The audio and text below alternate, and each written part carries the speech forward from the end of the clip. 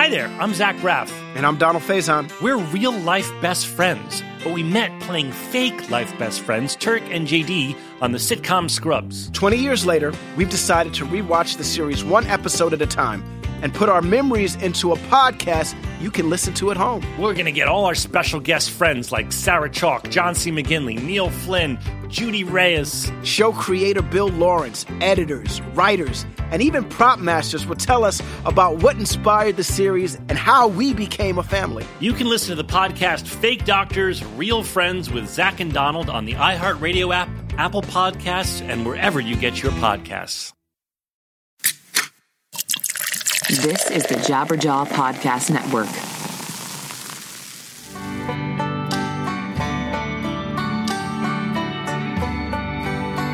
Hello, everybody. Happy 2019. Welcome back to another awesome year of 100 Words or Less, the podcast. I'm saying it's awesome, okay? Other people have told me it's awesome. Please, trust me, it's awesome. My mom says, I'm just kidding. Anyways, thank you very much for tuning in to this, or downloading, that's a more appropriate term for a podcast, to this this broadcast that we got going on. We've been doing this for 334 episodes. Unbelievable. And today's guest is another unbelievable guest. He's actually a repeat offender and a friend of mine, Matt Pryor from the Get Up Kids. He also plays in an incredible band called Radar State, who is releasing a record this very Friday called Strays, and it is on Wiretap Records, and I love it so much. If you like anything that Matt Pryor's ever done, you will absolutely love this particular record. Go to wiretaprecords.com. You'll be able to pre-order it there. Well, pre-order it. I mean, it comes out on Friday, so you better get to it. The most limited color of vinyl is sold out, so boom. But the record's really, really good. Please check it out. Trust me, it's a good one. But yeah, Matt came back on the show. He wanted to, and I said, absolutely. I would love to hang out and dig in a little deeper with you on some stuff. And I actually got to talk to him about business stuff in relation to Get Up Kids, which is fun because I wasn't able to do that at all the first time that we spoke. I hope that you have gone to rockabilly.com because they're back for another year. I love it so much because I love their company. And what they do is they sell high quality band merch. You name it, they got it. Long sleeves, hoodies, whatever it is that you want to clothe your body with, they have it, of your favorite band, okay? They have 500,000 items, all high quality stuff that's officially licensed. They pay royalties to the bands, and that is a very, very good thing because if you buy it off Amazon or eBay or anything like that, dude, it's a nightmare, okay? You were getting low quality stuff and the bands don't get paid for it, okay? So rockabilly.com is the place to go, and use the code PCJabberjaw that gets you 10% off your entire order, okay? PCJabberjaw, that's the word PC, or not the word, the letter PC Jabberjaw, okay? Do that. It will get you 10% off, and yeah, I'll outfit you with some great band merch, okay? It's essentially me kind of, giving you a free band t-shirt. That's maybe if you buy like $100 worth of stuff, which, I've done that before. So anyways, thank you very much, Rockabilia. I love you. And I love you too. I'm pointing at you because, I've had a very interesting past couple of weeks. Took last week off, obviously. I, told everybody that. So there was no, hey, where's the episode this week? Which was good. I'm glad you listened. But yeah, like work has been super stressful, and it's been like highs and lows, where it's like I was on vacation and had a lot of fun stuff going on, in Orlando with my family, hanging out at Disney World and all that stuff. But then there was also some stressful stuff at work. And I think the best thing that you can do whenever you're going through stressful moments, stressful things in your life, is reach out.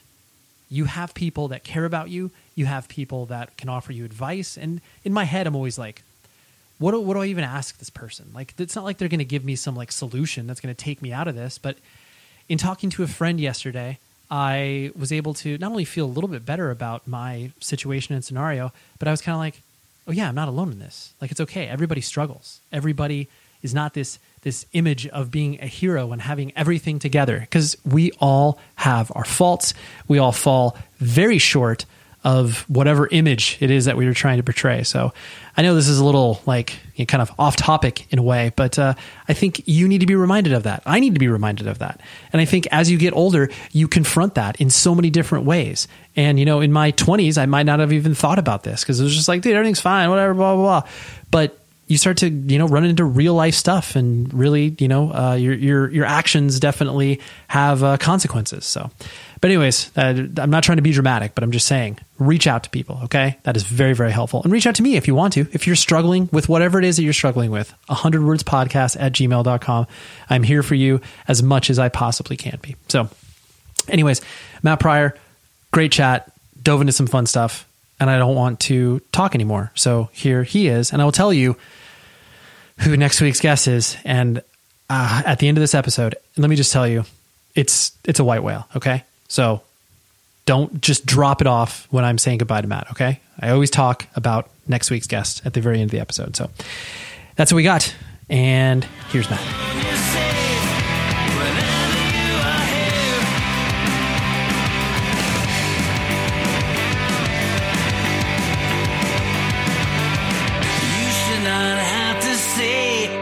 You describe to me, you don't deserve to be afraid. About it too. I just remember because it was like, why are we going west in June? I said, we gotta go. And I was like, oh yeah, okay, so it's 110 degrees when we're playing in Las Vegas. Real smart routing. Hey, why would you route around the weather, Matt? When Dan and I did that acoustic tour and we routed everything seasonally, it was like we didn't have any problems at all. So we go to Florida in February. We don't go to the East Coast until April. It was great. Yeah, it's like that rarely seems to happen. Like right now, they're like, so the record comes out, maybe you guys should go south first. And I'm like, in July, like we're gonna go to Florida and. When the Ghetto Kids record comes out, not the Radar State record. Right. I'm going to lock my dog up. Hang on a second. No problem. For one of my dogs. She's a barker. And she'll just keep doing it. And then, of course, we have lots of like Amazon packages showing up at all time of day because I don't like Christmas shopping. So I do it all online. Yep. Anywho. Yeah. So yes, Observatory in June. Yes. That was a hot one. It was pretty hot. It was manageable, but it definitely it was a fun show though. This is something interesting I was going to bring up later, but it feels appropriate to bring it up now where they, because that tour, obviously you guys were going deeper into your catalog of songs, so to speak.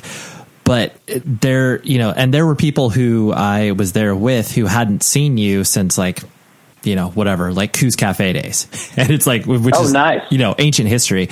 And, and, and when you guys, that is officially the day. Yeah. As in back in the, yes, that's firmly planted in the day. There, like when you guys played, new songs off the EP, people were kind of like, oh, like what's this song? It's like, oh, it's off their new EP. And it's like, it's so funny how, when you become insular to like the music world and then you realize that people dip in and out where it's like, oh yeah, people don't pay attention to the last like 10 years of like releasing music or whatever. And then when they dip back in, they're like, oh, this band's still doing stuff, like new stuff. Interesting. Yeah. That I'm cognizant of that. It bothers me when people say it to my face. You know what I mean? Right. When it's just like I'm completely aware that it exists, but no matter how many times, or it'll be like if someone has heard of my band in town. I live in a fairly small town. And they're like, oh yeah, I used to see you guys like in the night. Like you guys still do stuff, and I'm like, yeah, man, still doing it, dude. Can I get my groceries now? Please do stop talking about this. Right.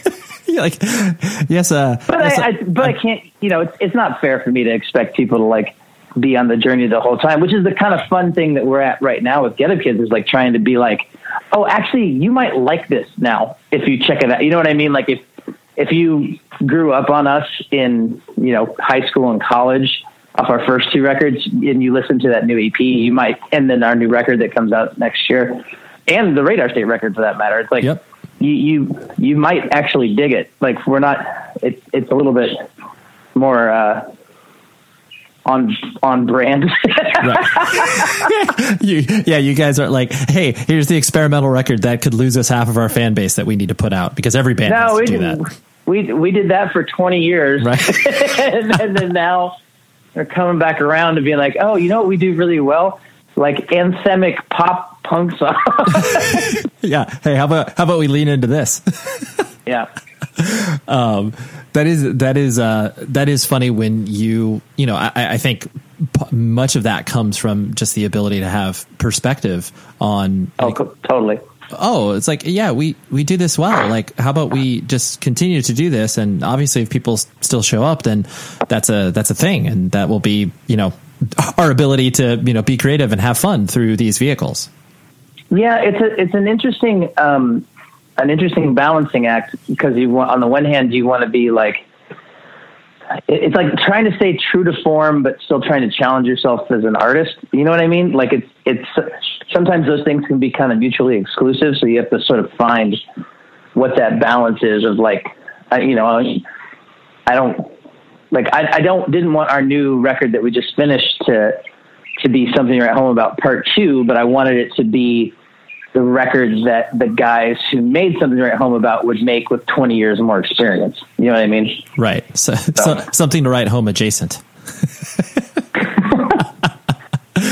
No. Yeah. No. But I understand. Yeah. It's like the, through the prism of an older person that, has the ability to look at the music more, deliberately rather than just like, you know, pure reactions the whole time. Well, yeah, I mean, I think that like in theory, you get better at a craft the more that you do it. And it's sort of like when you're, you know, you have success kind of like right out of the gate by doing something that's just very like raw and you just don't even know what you're doing really. Then, you know, it's a journey, right? It's all a journey. Absolutely. And you don't know where it'll take you. The, kind of on that same notion, the idea of, you know, all of the, you know, projects and bands that you exist in currently, to me, it seems like a much more, I guess, manageable way to live your life. Not only because, you know, it's on your own terms where, you know, you can record and release music. I wouldn't go so far as to say like at your leisure, but enough to where it's like, we're going to spend, you know, 300 days out of the year on tour. I presume that's not doing that. No, that's right. A lot of days. Right. But I presume that it feels like you're in a much healthier place as far as that's concerned. And then the fact that you can, you know, exist as a father in real life with your family and have all that experience as well. Yeah. Yes, that's true. Now the thing that's trying to figure out now is like, okay, new Ghetto Kids record is going to come out in like May of next year. And it's like, okay, we're going to do a world tour, but we're going to spread it out. So it's like, let's go everywhere over the course of the year, but do it like 3 weeks on, a month off or something like that. You know what I mean? Not just be like, you know, oh, we're going on tour for 2 years. Right. You know what I mean? Let's like pile it on top of each other. The thing, you know, gotta keep hustling. It's like, try to work smarter, not harder. You know what I mean? Absolutely. Yeah. Well, and you can have that. Cause that's exactly how, Thrice tours, where it's like, you know, they're just like, oh yeah, we'll do, you know, the longest we'll be out is like 5 weeks. That's like their rule. God, that's a long time. Even that. You know what I would love to get to the point is doing like we played a weekend with the Descendants last year. And it's just like, they just fly out on Thursday, play for Saturday, Sunday, like every other weekend. And I'm like, that's the dream. You know what I mean? Like, that's true. Yeah. You have to exist for another 10 or 15 years and then you can get to that spot. There you go. Either that, or I want to turn Lawrence, Kansas into like emo Las Vegas, where we have like a theater here and we just perform here and people come from all over the world to hear so that I can just go home every night. Right. Here's a Get Up Kids residency. Yeah.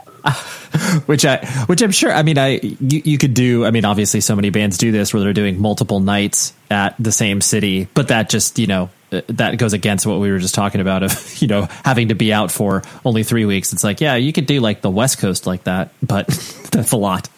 It can be done. You have to like find that balance between like, I mean, to be completely honest, I think it's a balance between like profit and mental health. Mm-hmm. You know what I mean? Like, it's just sort of like, if pretty much after about 2 weeks, maybe 2.5 weeks, it really starts to like really be hard on you. Well, I'll just speak for myself, I guess. Be really hard on me, like mentally and emotionally and physically, because you don't get enough sleep. And so I very like, I would rather make a little less money and go out in 2-3 week chunks than make a little more money and go out for 6 solid weeks and then not like feel, and kind of make myself mad, drive myself mad. Right. And it's something interesting that I'm sure that you guys have had to, kind of reconcile and discuss and, kind of figure it out amongst each other. And obviously with Andrew, your booking agent, where, because clearly when bands, come back, they're able to, command a premium price for their shows because of, they're playing festivals or, right. And then the idea of like, okay, well, we want to continue to, tour occasionally. So we can't just be that band that's going to charge like, 3x of what we normally would get paid for a venue like this in order to like, yeah, well, go ahead. You're on it. Oh yeah. Well, no, this is something we've discussed quite at length actually, because, we're very much past the reunion show kind of cash grab phase of our career. Because I mean, we've actually, as of this year, been reunited as a band for as long as we were before we broke up. Like, so you know what I mean? Like, we've been a band for 23 years. We were a band for 10, broke up for 3, and been a band for another 10. And so we don't have any expectations of like, oh, people are going to come. Like, it's like the people who are coming to see us now are like people who are like pretty hardcore fans, or, when we're playing in cities that we haven't played at in 10 years, then people will come out, but you can't keep going back to that. Well, so then it's this thing of like, well, how do you then reinvigorate people, and this is all like stuff we talked to the label about, stuff we talked to Ellis about and our management, and just like, cause it is like, we're past that kind of initial, like, oh, they got back together, like kind of hump, you know what I mean? And now it's like, okay, so how do you maintain this as like as a career? Cause you can't just keep going like, well, yeah, once every 3 years we'll get a weird festival like that one that was on the lot of the observatory. Yeah. When we were young, I remember that. Yeah. Which I would have like, it wasn't a bad festival. It was just like, when we were young, just sounds so like derivative of like, that's not what I want to go for. You know what I mean? Like, yeah. Right. It's kind of like, hey, look at these old guys playing these songs. Yeah. Yeah. And it's kind of like, I really want to like find a way to like absolutely celebrate that time and those songs but then to also like move forward, like I'm still like, we're still like very creative people making like music that we really, really like. And it's just like, I don't know. It's an interesting balance to try and strike. Right. Yeah. You don't want to be this like, cliche, because it's like you turn it into the cliche of like a bar band, it's like, oh dude, we're, this cover band that like blows the roof off our local joint on Friday and Saturday nights. And it's like, bands that come from our world, like don't, maybe some people want to be like that, but I think most people are like, I don't know. In a world where everyone is confined to their homes, society begins its largest bin watch to date. In the hallowed library of Hulu, or perhaps on a shelf of DVDs you haven't looked at in a decade, is a show that perfectly encapsulates life in the early aughts and launched a friendship that would inspire millions. Hi, I'm Zach Braff. And I'm Donald Faison. In 2001, we starred in Scrubs, a sitcom that revealed a glimpse of what it was like to survive a medical internship. As Turk and JD, we explored guy love. Nearly 20 years later, a lot has changed. We're not Supermen, but we're still best friends. Given the mandatory lockdown, there's no better time to relive the series that brought us together in the first place. And we're doing it with a podcast. That's right. people. We're going to bring friends and crew members and fellow cast members and writers. And guess what? We're going to even invite some of you to call into the podcast and ask all the questions you want of the entire Sacred Heart staff. Join us for Fake Doctors, Real Friends on the iHeartRadio app, Apple Podcasts, and wherever you get your podcasts. I mean, that's a hustle. That's a gig. I'm not going to fault anybody for wanting to make a living, but like it wouldn't make me feel like fulfilled. You know what I mean? Like it doesn't. There are plenty of things that I do in my job that are part of the job, or you know what I mean. But the part that really gets me going is the creative part of it, just like writing the songs.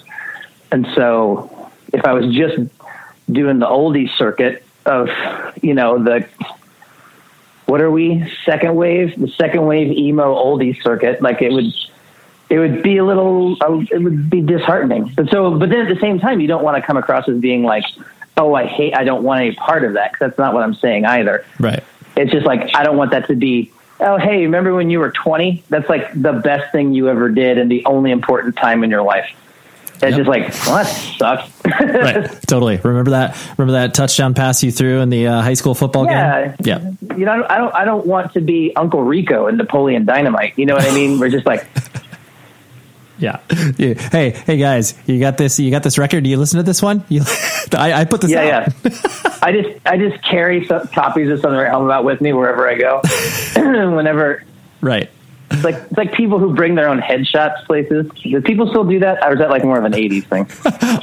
I think that may be a relic of the past, but the notion still lands. Yeah. The kind of jumping around to a few different topics, one of them being, basically, as I was perusing all of the, interviews you kind of done over the past, year and a half, so many people have kind of come at you, in a positive way, being like, oh, your daughter's in a band. And I love the fact that it's like they're called LK Ultra, correct? Yeah. And I love the fact that it's like clearly, there was a Chicago band called MK Ultra, and like, did you physically step in with your daughter and be like, yo, you should probably change the name because of this? Like, did you do that first, or was that something that was like organically discovered online? Well, they started in there's a girls rock like camp that happens here where they like take teenage girls and they do this camp for a week and they put bands together. And so that was the name of their girls rock band, was MK Ultra, because they were obsessed with Stranger Things. And so they, that whole thing. Mm-hmm. And then, so they played one show and then they're like, oh, let's keep playing. And then at that point it's like, well, if you're going to actually play shows, you probably should change your name.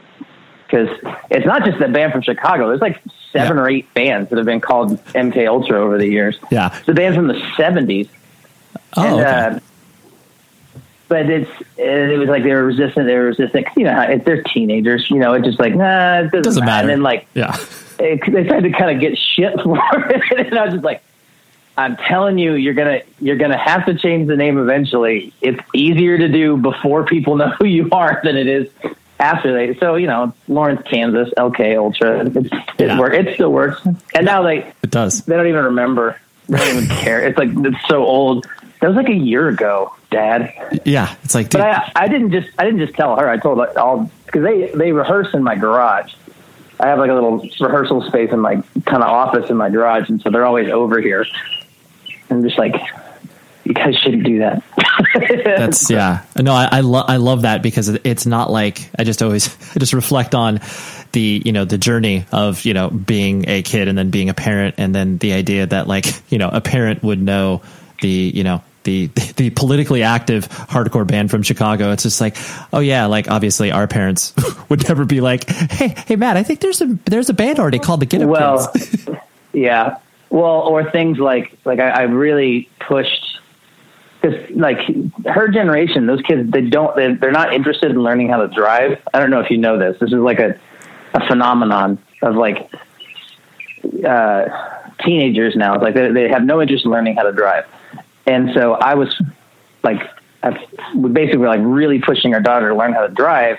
So I was like, I'm sick of driving you to your fucking gigs. I'm not your chauffeur. Like, you know what I mean? Like, I don't, like, you need to, and I was thinking about it. I was like, my parents never took me to a show. I mean, I started playing shows when I was 15. I just had older friends who had cars. You know what I mean? Like, of course. But, yeah, I don't know. It's just one of those things. They're figuring it out. Yeah. They're goofballs. Yeah, well, yeah, as most kids are, but I mean, the growing interest that I have in that idea of you having the experience as the parent, and then being able to. I mean, it's not like obviously your kid is going. Your kid will listen to you to a certain extent, but like you said, teenagers will not care about most of what you say. But just the fact that it's like a child would have a resource to go to in regards to like, hey, Dad, what was it like to like play in a band and like that sort of stuff. And I imagine most of the time like those questions maybe don't bubble up as often as they should. No, I mean, they're around and they're talking. They don't really ask my opinion, but like, if I hear something, I'll be like, oh, well, there's this and that and the other, or like, yeah, like they got paid with a check, and I was like, do you guys have a bank account? And they're like, huh? And I'm like, well, then that's just a worthless piece of paper. Then, you know what I mean? Like, right. Do they ask you to sign a W-9? No, they didn't. Oh, okay. Well, then you're okay. There's things like that where it's just kind of like, because I have no interest in like pushing my kids to like necessarily like be something that I want them to be. I don't want to be like a stage parent or anything like that. But at the same time, it's like, it'd be silly for them to not use me as some kind of a resource. And then, all the parents. Yeah, absolutely. I mean, especially when you have a parent that like has experience, because I think that's when, when your parent becomes a more real human being and not just this, person that tells you to do things and not do things, is when they can actually lend not only their ear, but their experience. And like, oh yes, I did this thing. And you're kind of like, oh, you're a real human, like rather than just this other person they've shared space with for a while. Yeah, I mean, we're pretty close. Me and the kids, like we talk a lot. So it's awesome. Yeah, yeah. I don't know. Yeah. It's a fun thing to observe, especially because like her band now is getting into like they're putting on their own shows at like a VFW hall type space, and it's just like, okay, I can definitely help you with that one. You know what I mean? Like, right. It's like, does this place actually have a PA? If not, you need to get a PA, and you need to have somebody working the door, and all that that's fun jazz. But they've got a cool like scene going on here. There's actually a lot of, I mean, there's always a good music scene in Lawrence, just because it's a college town and it's always had a lot of good music in it. But now there's like a scene of like an under 21 scene, like a proper like teenage like punk rock music scene here, and I love that. Yeah, that's what I grew up with. Yeah, it's super cool, and especially to feel like that, watching through the lens of your daughter, where it's just like, oh, this is exciting not only for me, but it's exciting to watch you contribute to this thing that's like was important to me, is still important to me. It's just, that's exciting. There's a few things from a business perspective that I kind of want to dig in. You don't have to get specific. I'm not asking you numbers or anything like that. But you want to see my tax return? If you don't mind, no. Okay. But the like when you're getting your royalty checks, streaming checks for your music, is there something that kind of surprises you over time, where it's like obviously once, I mean, this was many years ago, where the physical medium CD started to die and streaming became a thing, and then now obviously the resurgence of vinyl and stuff like that. But is there something that kind of surprised you as you started to notice trends, where it's like not even so much like, oh wow, like I'm making more money off of Spotify or whatever, but just kind of like the, oh wow, like this thing has changed and it surprised me in this fashion? I mean, it's been for me, it's been a couple of years that I've really started, like I've actually been like kind of making a conscious decision to like pay more attention to like online the sort of online aspect of being a musician. The thing that comes to mind, Jim is really into Spotify plays. He's always like at band practice, like talking about Spotify plays. Right. And I just have I'm just like, is that good? Like, I'm just like, I don't care.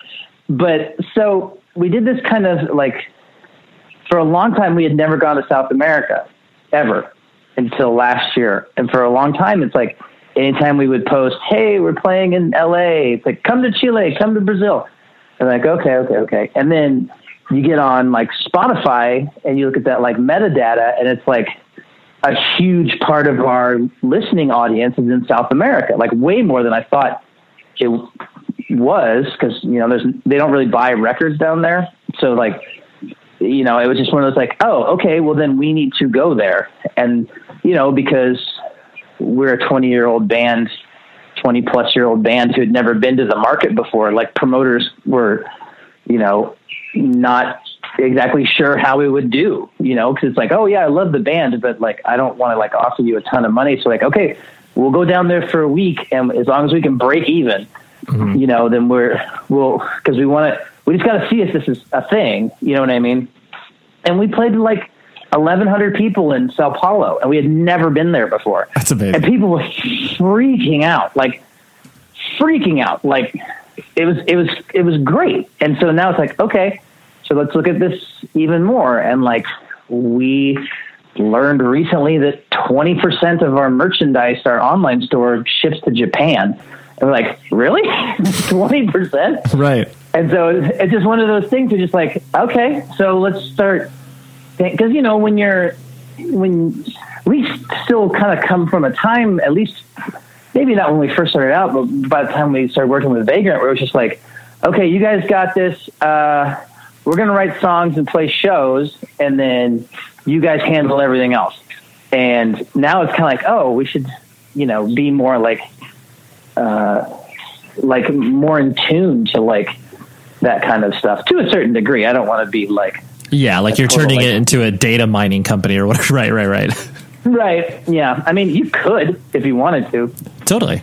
Like, but you know, I want to have some sort of like organic feel to it. But yeah, so like, I don't know. Like, I don't pay enough attention to like where things stream. I do know now our royalties that we get from what's BMG now. They bought Vagrant.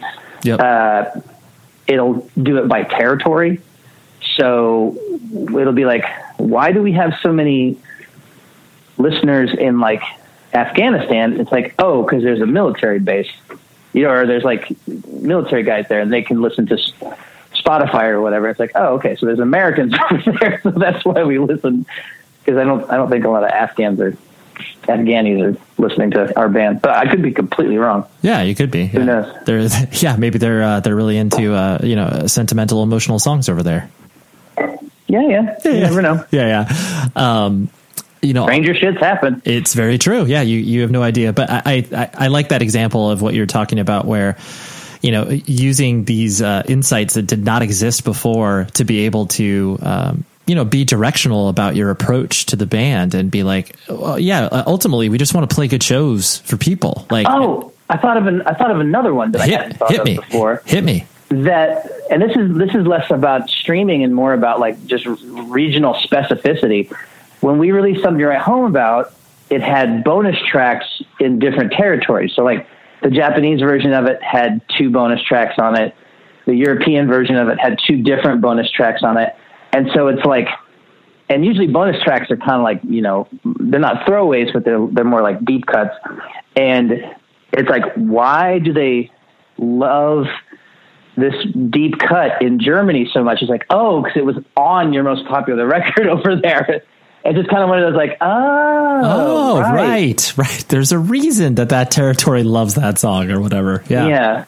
Or like the only place that On a Wire really like kind of maintained the same momentum as Southern at Home About was in Japan, and I don't know why, but so like they still know those songs, like, you know, that those songs are more popular there. Yeah. It's interesting. Yeah. No, it's super fun to be not only to like observe that, but like experience it and be like, oh yes, like this is what we can get out of this experience. This will not only make it more fun for the crowd, it'll make it more fun for us or whatever. Like, yeah, it's a really, really cool experience.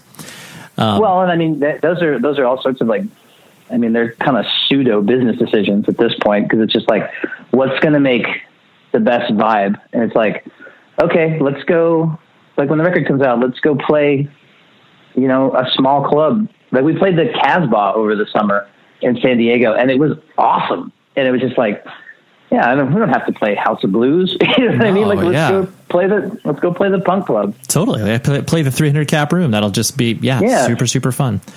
Oh God, they were drunk. Oh, dude, that's the so that is the Casbah for you. No matter what, if you go there for any sort of a Rocket from the Crypt affiliated band, I mean, holy moly, it's just like, you're surprised anybody's standing at the end of the night.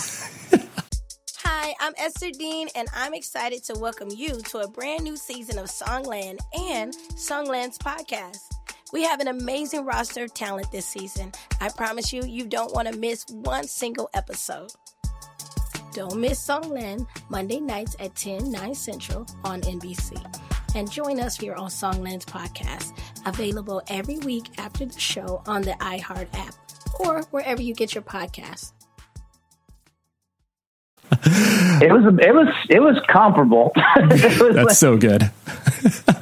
Kind of on that same note, something that I find interesting when bands have to make that sort of this sounds dramatic, but that fork in the road decision where it's like, you're choosing tours and like two of the guys are like, yo, this sucks, we don't want to do this, and then everybody else is like, no, this makes sense for reasons A, B, and C. Do you have any of those kind of moments that you don't have to like air dirty laundry or anything, but I just find those moments insightful where especially when you're like looking at it in retrospect, where it's like, I can't even believe that this was like a huge point of contention that we were discussing, and it's like, not only irrelevant now, but very meaningless. As far as tours go, it's rarely like, we're usually pretty close to being on the same page, if not on the same page. I guess if like hindsight being 2020, there's some things that would have been like, well, that would have been probably a good move, I guess, long term. But at the same time, like making all the decisions that we did make kind of brings us to where we are now. And I like where we are now. So like a lot of those things that are like woulda, coulda, woulda, shoulda, coulda, it just gets kind of like, yeah, but that's just not. Yeah, that's part of the process. That's not really a thing. Yeah. No, I whatever. And having discussions with other, like I remember, I had Aaron Harris, the drummer of ISIS, which they now can't call themselves that, but I know.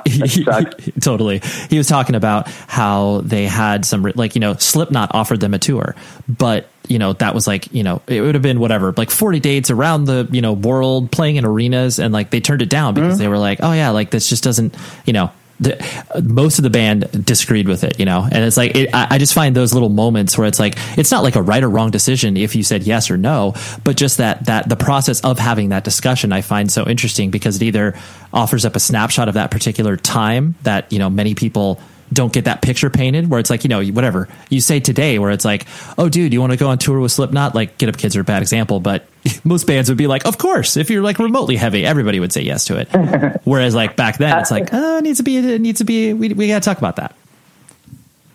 We've made decisions like that before. Right. that are comparable to that particular scenario. I mean, the big one for us was turning down the Blink-182 Green Day tour. Back in the day. That was like early 2000s. Yeah. Yeah. And I think Saves and Jimmy Eat World ended up doing it and got a lot out of it, but we were just like, not our bag. Yeah. And that's a perfect example of something where it's like, having that discussion with everybody, agent, management, everybody in the band, and kind of like, really wringing your hands about it, or maybe it was not even that dramatic and it was like, no, it's just not our fit. These are things that come up and it's like, and I think it's mostly tour stuff, but although sometimes it's like press kind of shit, or like we've never, we've never been the kind of band that makes like, they call them like shout out videos, like, hey guys, come see it. You know what I mean? Like it's always been sort of like, right. And I'm just like, I don't want to do that. And, I mean, you find what you're comfortable with and what you're not comfortable with. For me, it's kind of like, it's not just enough for it to be profitable. You know what I mean? Like, I don't need a whole lot. You know what I mean? I need to make enough money to take care of me and my family. And other than that, I'm good, And so if it's just like, well, really, they're a really big band. And I'm like, yeah, but they cheesy, or something like those kind of things come up. But to me, it's got to be like, at least, it doesn't have to be like a perfect fit, but it needs to be something somewhat meaningful. Right. Yeah. Oh, totally. Yeah. I don't know. No, I completely understand what you're saying. I don't want to get into a situation where I'm like talking shit on people, because that's not how I feel. No, I don't. I think that anybody, especially when you're talking about it from your own perspective, it's like you're like, this is just a decision that is not for me. You can understand why other people would say yes to it or whatever, but you're like, that's not how I've lived my life. So yeah, I understand completely where you're coming from. And everybody on our team kind of gets that. You know what I mean? Like sometimes things come up and they're like, this would be really.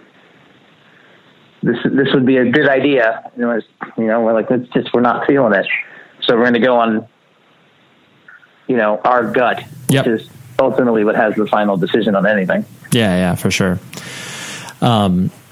A few last things before I let you go. There was something that you said. Don't ask me where you said this or whatever, but I'm sure you've mentioned this on a few occasions where finding joy in the thing that you are doing. Whether it's playing in a band, whether it's whatever, being a mail carrier, whether it's like just the process of doing the thing.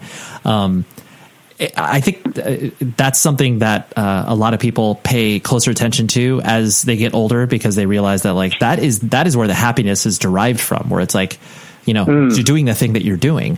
Whereas like, the notion of always looking at what other people have or what other people are doing and being like, oh, I want to do that thing. And then you're doing that thing and you're like, oh, but I want to do that thing. It's like, well, it's just a never ending well of that. I'm sure. Does that resonate? Does that statement, resonate with you, even more as you are, whatever you're doing, the radar state, and you're doing all of these things that you are active in, and even, the decision for you, you're like, yeah, I don't want to do the podcast anymore. I'm sure all of them are kind of like at the core of it. That's the sort of question you ask yourself. Yeah, and like I discuss it with my wife. Like it's.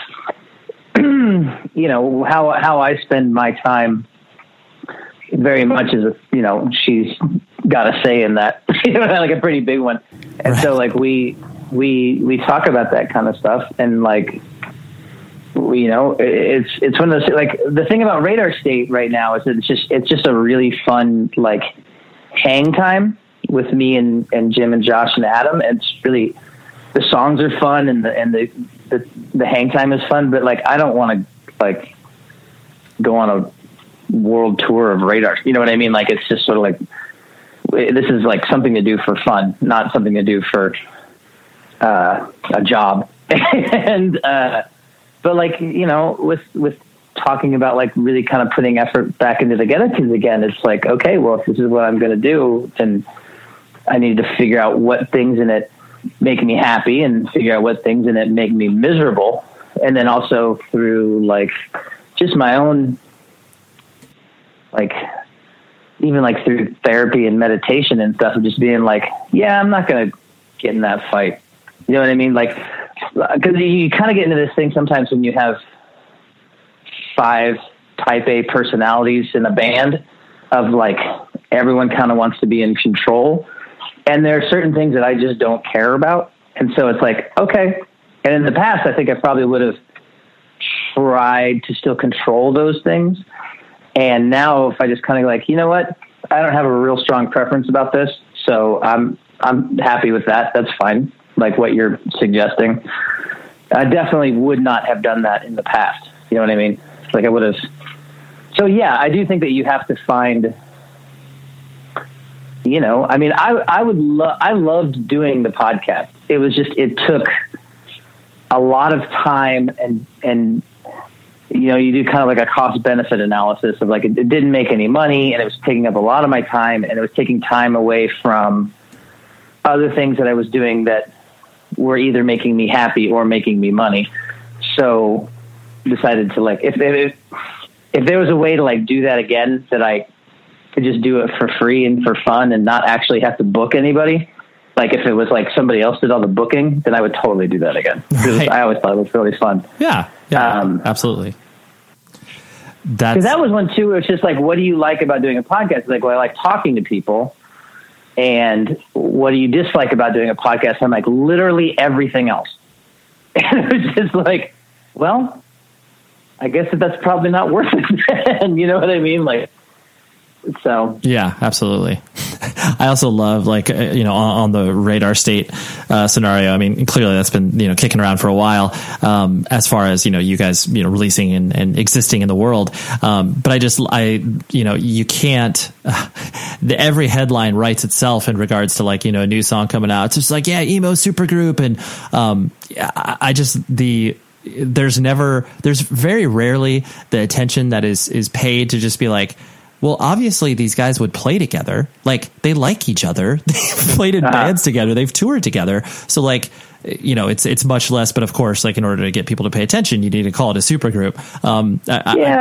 That's just marketing though. I mean, you know who else is a supergroup? Is Chickenfoot. Right. You know what I mean? And that's, so I don't put a lot of stock in the term.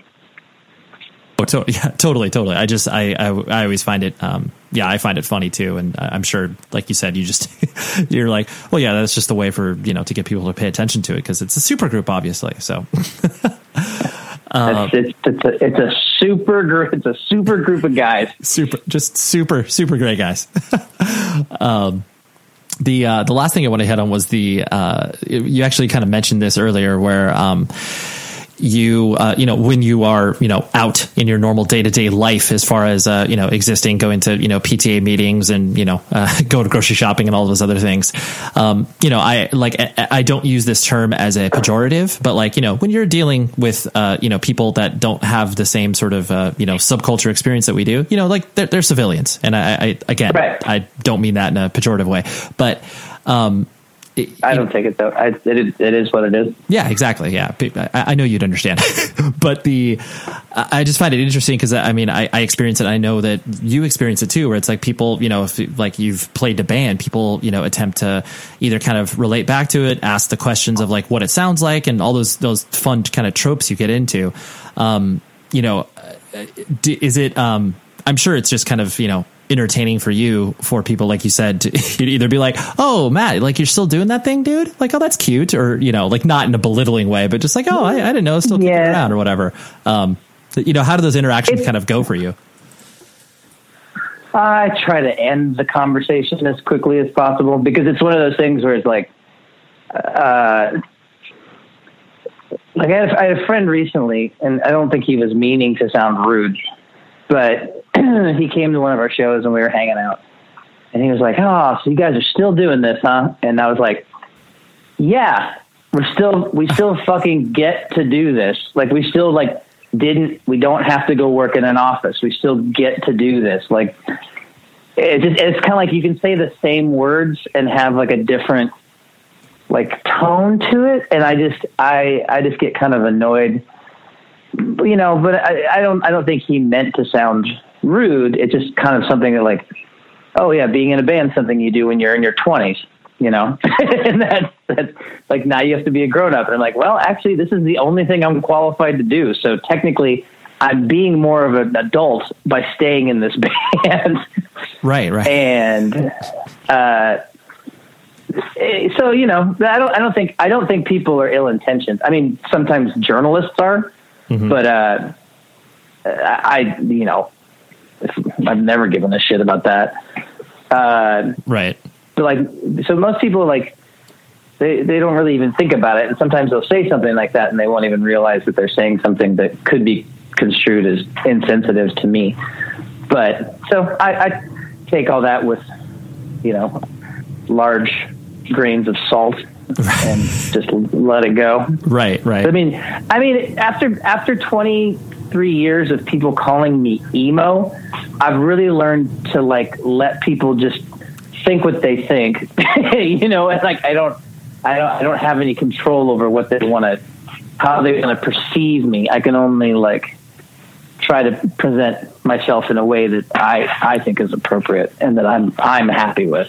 So. Right. Has the, like when you have, come through on tour or whatever and, played Lawrence or played the general vicinity, have like your, kids, friends, parents, like, come to shows and like see you in a different, see you playing, which is a clearly different light than, what the morning drop off is or whatever. And I understand your kids, like many of them, like you were mentioning earlier, do online school. So there's a little bit less of that interaction, but like, have you had that experience yeah, go ahead. Well, there's an interesting thing of, at least for me, of,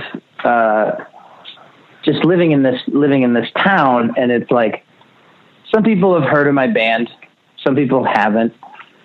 Some people have heard of the band because it's something people talk about in town. I've very much put off the vibe that I don't want to talk about it. You know what I mean? Like, I don't give a shit. It's just it's part of what I do. But then like not this last summer, but the summer of 2017, we played this live event. We played a free show on the main street in Lawrence, and like 6,000 people came out. And that was when all of a sudden all these people that I just know from regular life were like, oh, that was cool. Right. Like that was really fun. And like, and so now I feel like they kind of like they get it. And I think if I was more arrogant about it, they would be almost but I'm just like, yeah, that was really cool. I don't know. So that's in a sense, I don't know. I guess in that scenario, I'm not as comfortable talking about myself, which is weird because I just talked about myself for like 40 years. Yeah. Well, I think the interesting thread I was trying to pull on there is just the fact that, people, when they see someone doing something that they are passionate about, like whether it's, playing golf or whether it's playing in a band, you see a person in a different light because they're able to show something they're passionate about. And not everybody gets to see that on a daily basis. And so I think that, when you get to show that side of yourself and people recognize like, because, most people, it's like, yeah, when you're of a certain age and you're playing in a band, most people just imagine it's like, oh yeah, you're just hanging out with your friends, drinking in a, garage or whatever. But like when sometimes you are. But then like when you actually get up and play and it's like, oh wow, like that's like, it doesn't even matter about the crowd reaction, but just like people watching you do the thing. It's kind of like, oh, that's interesting. Yeah. I don't know. I think it's something that a lot of people can't relate to. You know what I mean? That's like, true. As far as like, whether it's being on stage in any capacity, whether you're just a public speaker or a comedian or a preacher, you know what I mean? Like I think, isn't that like the number one biggest fear that we have is like public speaking? And I think I heard that somewhere. I don't know if it's true. No, I think so. Definitely top 10 for sure. So that aspect of it, they're like, oh, I could never do that. I could never go on a stage like that. That's weird enough. But then also just the concept of like, being in a band is your job, and that like for them, it's like going to one of our shows is a night out. But for me, going to one of our shows is a night at the office. Right. You know what I mean? Yep. And so I don't want to be a stick in the mud. I don't want to be like, oh, I can't hang. But it's like I'm not. I have to get up in the morning and do this again tomorrow. You know what I mean? Like I can't like go buck wild every single night. Yeah, totally. It's for a long. Jim started saying it on stage. I used to just make jokes about it that we played "We Got a Sitter" rock, which is just like "We got a sitter," and but Jim will do this thing now where, like, if we come on for an encore, and Jim's always trying to get us to play more songs. He loves being on stage, and so he wants us to play longer. And so he'll be like, "All right, you're gonna have to pay the babysitter extra tonight." And it's a corny line, but it makes me laugh. It is. It's a lot of. You think about it, like if you're an adult with kids and you're gonna take the night off and you're gonna buy 2 tickets, pay for a babysitter, you're probably gonna make a whole night of it. Go out to eat and go buy merch and buy drinks. It starts to add up. People can't do it every single night. It's not like when we were, in high school and college, it's just like, yeah, I got $3. I could go to that show. Totally. Yeah. This is a bare minimum $60 commitment. Mm-hmm. Yeah, for sure.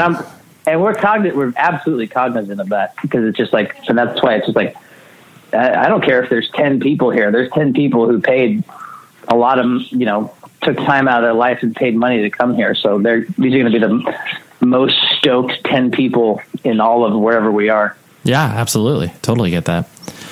Well, Matt, we did it again. I appreciate you letting me pick your brain in different ways. I always love hanging out and chatting with you. Yeah, man.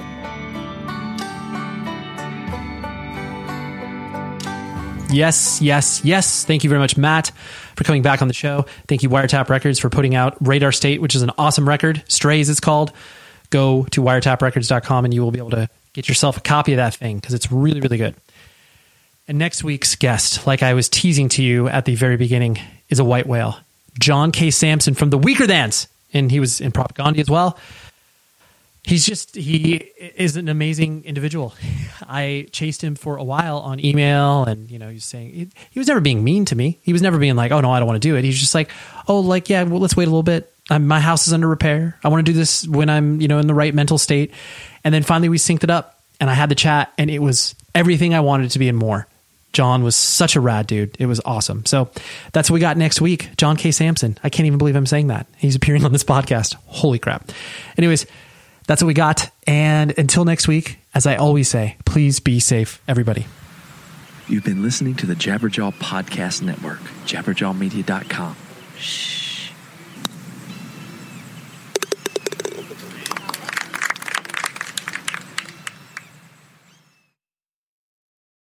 I'm Bob Roth, host of the new podcast, Stay Calm.